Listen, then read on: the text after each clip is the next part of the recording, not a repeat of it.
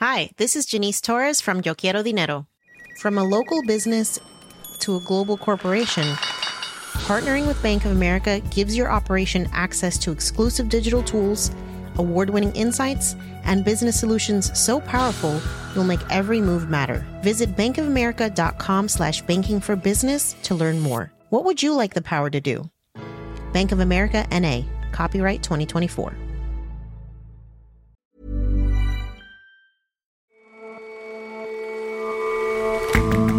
Hello and welcome to The Intelligence on Economist Radio.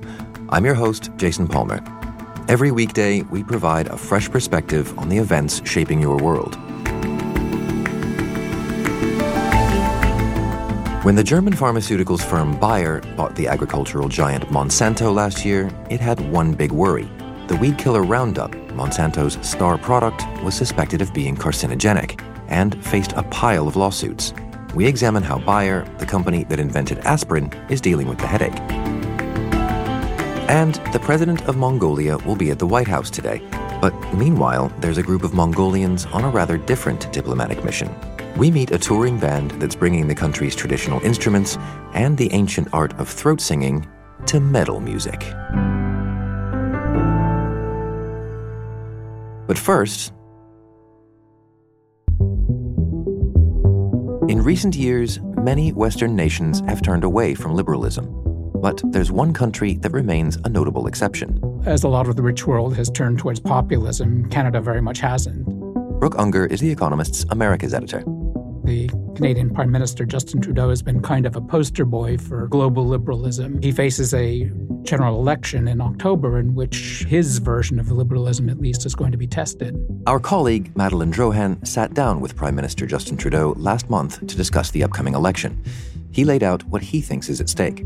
Whether or not we get to continue on the track we laid out to Canadians in 2015. I mean, we took on a challenge that I think was a pretty important one of recognizing that Western democracies around the world had a struggling middle class that felt that it wasn't part of the growth that was going on around them.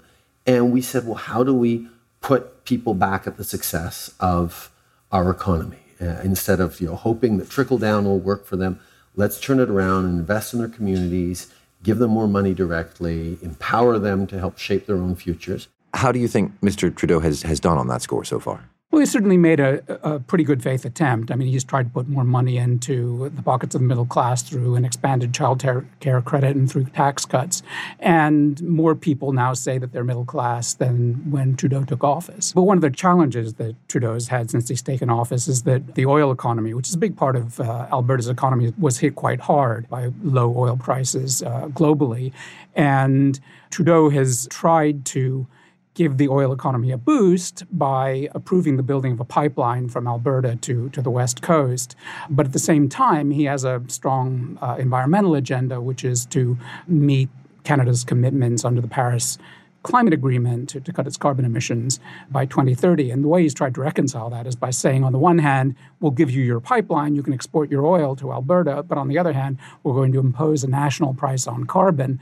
He's not getting credit from either environmentalists or oil people for that. People for a long time have been putting forward a question, do you protect the environment or do you grow the economy? And, you can see political parties that very clearly position themselves on one side or the other of that question. What we said throughout the campaign was that we thought the only way to build a strong economy was to protect the environment. And the only way to properly protect the environment is to have a strong economy that gives you the tools and the technologies to do that. But that kind of controversy isn't the only kind that has affected his tenure as Prime Minister.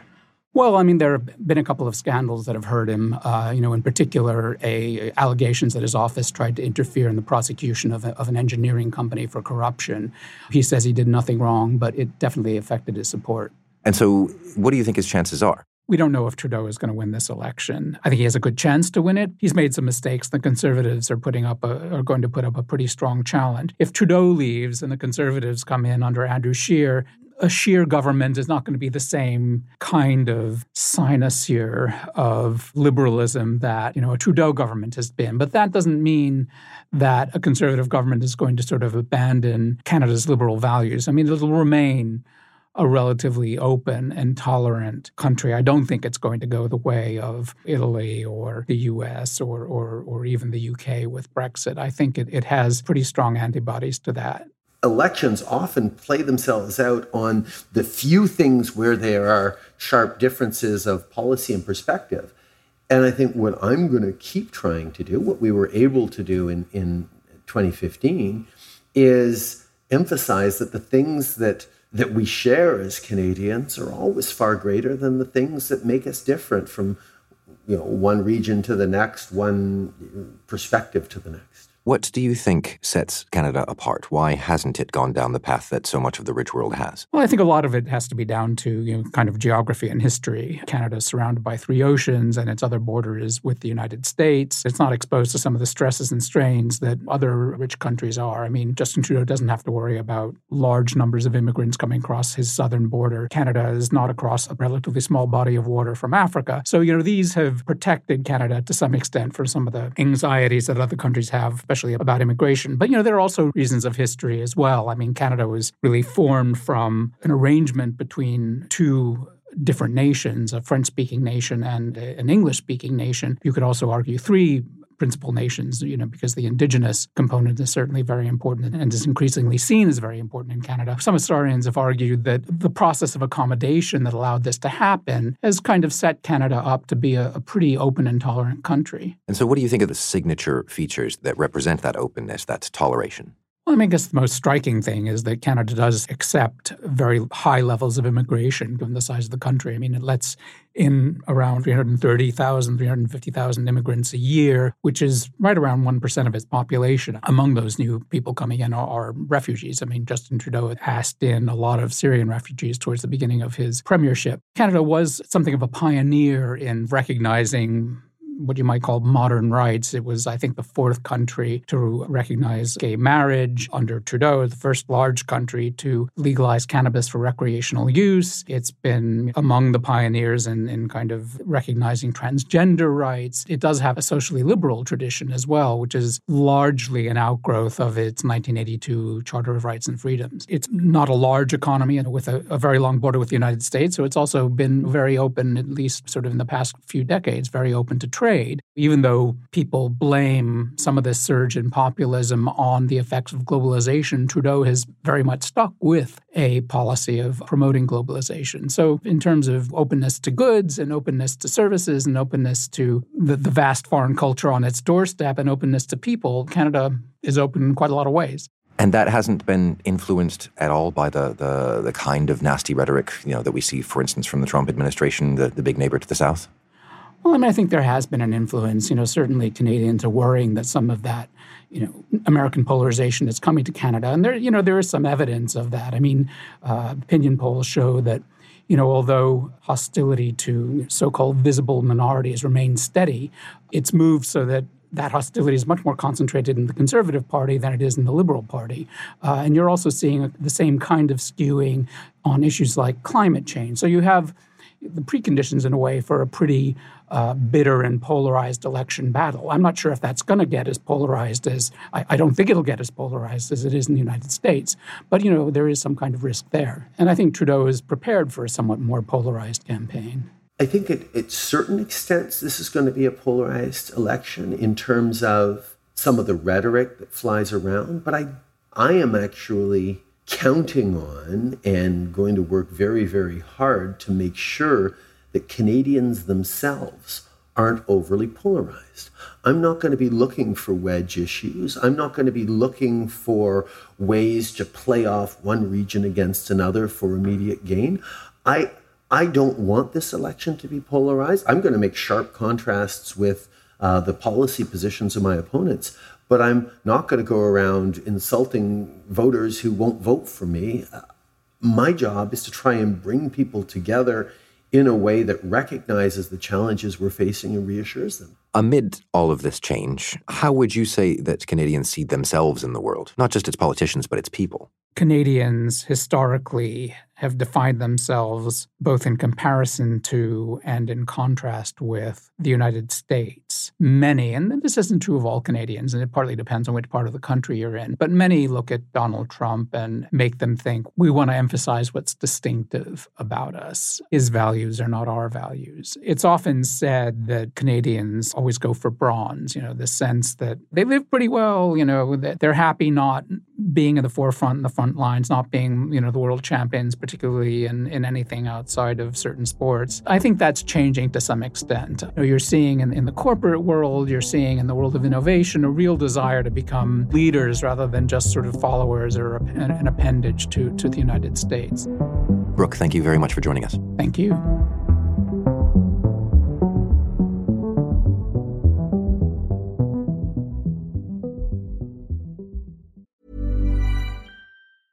Hi, this is Janice Torres from Yo Quiero Dinero. If you own or operate a business, whether it's a local operation or a global corporation, partnering with Bank of America could be your smartest move. By teaming with Bank of America, you'll enjoy exclusive digital tools, award-winning insights, and business solutions so powerful, you'll make every move matter. Position your business to capitalize on opportunity in a moment's notice. Visit bankofamerica.com/bankingforbusiness to learn more. What would you like the power to do? Bank of America N.A., copyright 2024. It's been a bad few months for the German chemicals giant Bayer. In May of this year, it lost a $2 billion lawsuit from claimants who said Roundup, a popular weed killer brand that it now owns, caused their cancer, though the award was reduced to $87 million last week. Last month, politicians in Austria started proceedings to ban the use of glyphosate, the chemical that's used in Roundup. These problems, and plenty more like them, stem from the company's acquisition of Monsanto in 2016. Bayer knew about the risks of litigation, but I think they underestimated the risk. Wendelin von Bredow is The Economist's European business and finance correspondent.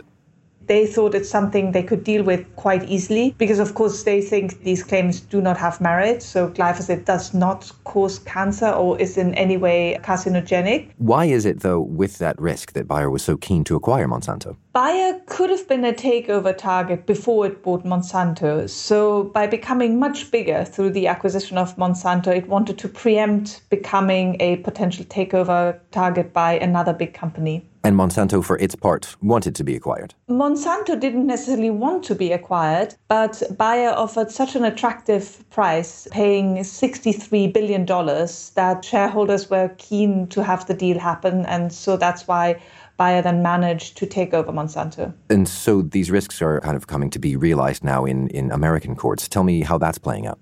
So there's a wave of litigation in America. There are more than 13,000 potential lawsuits that are in the pipeline in the States. 3 of them have already come to trial, and they could become very costly, although judges tend to cut the awards, that the sky-high awards that have already been awarded. Is the focus entirely in America on this question? The focus of the litigation is entirely in America. So all of these more than 13,000 lawsuits were filed by American plaintiffs.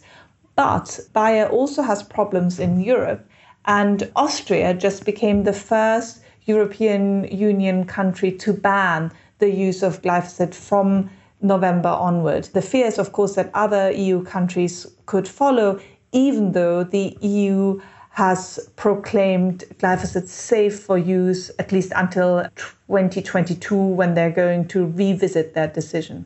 And how's that playing out in Austria? Austrian farmers are not happy about the parliament's decision because they say that the use of Roundup increases their yield. So Austrian farmers now feel they are at a competitive disadvantage to other European country farmers who are still using glyphosate. Only as long as glyphosate is used then in other markets in other countries. I mean, do you get the sense that this is the sort of thin end of the wedge and that it will become banned everywhere? Yes, it is a thin end of a wedge. I think it's very likely that the EU will not renew its permission to use glyphosate in Europe, which means that from 2022 onward, it may be banned all over the EU, which is basically then the end of herbicides based on glyphosate in Europe. So if Bayer were to use Roundup altogether, if it could not produce the stuff anymore because it's banned in Europe and it's too risky in America because of the litigation risk, it would hurt but not kill the German company. Roundup accounts for 12 to 15% of the sales of its crop business, which is only 1/2 of the business, and perhaps 1 billion euros or around a quarter of Bayer's operating profit. So it's painful, but it's not fatal for the firm. But what about the cost of all of these lawsuits? Is there a guess for that? Yes, there is a guess. So I spoke to a German analyst who at Bader Bank, who knows the company very well, and he estimates that these lawsuits could cost between 5 billion euros and 20 billion euros, which is a big chunk, but Bayer could manage it. And it's much less than the drop in Bayer's share price would imply. I mean, Bayer's been losing some more than 50 billion euros in terms of its in market capitalization. So that seems to imply that investors overreacted to the litigation risk. But either way, it now appears that the acquisition of Monsanto it might be something that Bayer regrets. Yes and no. Yes, just because of the litigation risk and its share price is doing so badly. But Monsanto did come with very interesting technology for digital farming, which really makes Bayer now the market leader in digital farming, which is very much the future in farming. Digital farming tools help farmers use all the data from weather patterns to the quality of their soil in order to farm in the most efficient way. What it probably should have done is just acquired Monsanto without Roundup and just get rid of that entire part of the business. Then it would have probably been a very good business decision. But with Roundup, it proved to give Bayer a huge headache. So what is it that Bayer can or should do to get past all of this? Well, the first thing they should do is to settle with the plaintiffs, because then the litigation risk would have been contained. If that doesn't work, there is the idea of splitting the business again into a pharma business and an agribusiness arm, which of course the current management doesn't like because they engineered a takeover, so it would sort of undo their work, but that would probably be the wisest thing. The third thing they should do, and they are already doing, is to invest billions in alternatives to glyphosate-based herbicides. And as they are already making such an effort, they might counterintuitively have an advantage if ever Roundup is banned, because they've already done the research and they'll be able to come up with alternative products. Wendelin, thank you very much for joining us. Pleasure, Jason.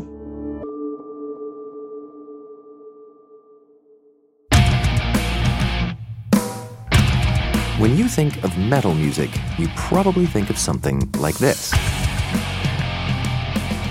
You probably don't think of Mongolia.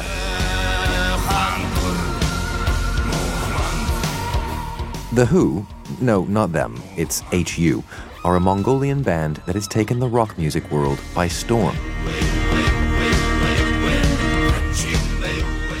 They've introduced the ancient practice of throat singing to contemporary guitar-driven melodies. You know, the Mongolian would like to call this style Hunnu rock.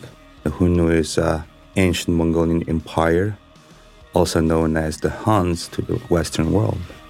Gala is the band's lead singer and is translated by Tuga, the band's manager.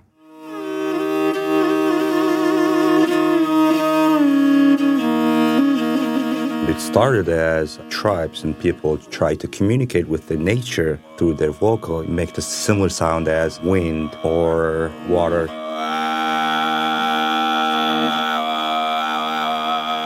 It's a very unique technique that a person can make two or more polyphonic sound just using one's voice.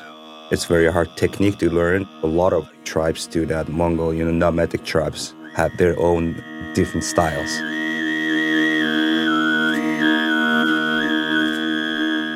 We're very different than other metal rock bands because we use a lot of Mongolian traditional instruments, modenhur, topshur, tumurhur, and most importantly, we sing throat singing. And we know we're the first one to play this style, and also we know that we're not the last one to play this. It all started with our producer Dashka, and 8 years ago when he was traveling to his father's birthplace, and he wanted to write some beautiful song for his father and for the forefathers of Mongolia. While he was sitting there, he got this idea. We can combine this Mongolian traditional music with Western rock music. It would just sound really good. His father is from the birthplace of throat singing. So he got this idea and he started researching old Mongolian poetries and musical instruments. 4 of us, we started working on the first songs. We found exactly what we were looking for. So that's how it started. The ultimate goal is we wanted to reach to every person in the world because we wanted to share our message. We want to inspire everyone in the world. Be respectful to your parents. Be loyal to your country. Respect and cherish this beautiful nature we have. Love the world and unite together. Do something good for the world. That's the ultimate goal.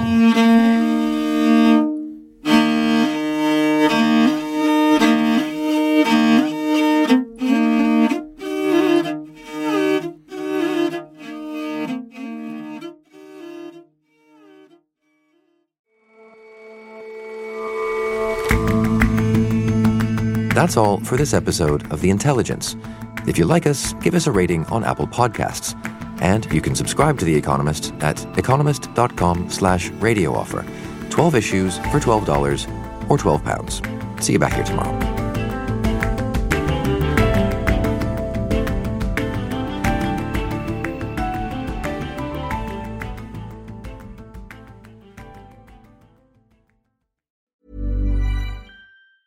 Hi, this is Matt and Sean from Two Black Guys with Good Credit. If you own or operate a business, whether it's a local operation or a global corporation,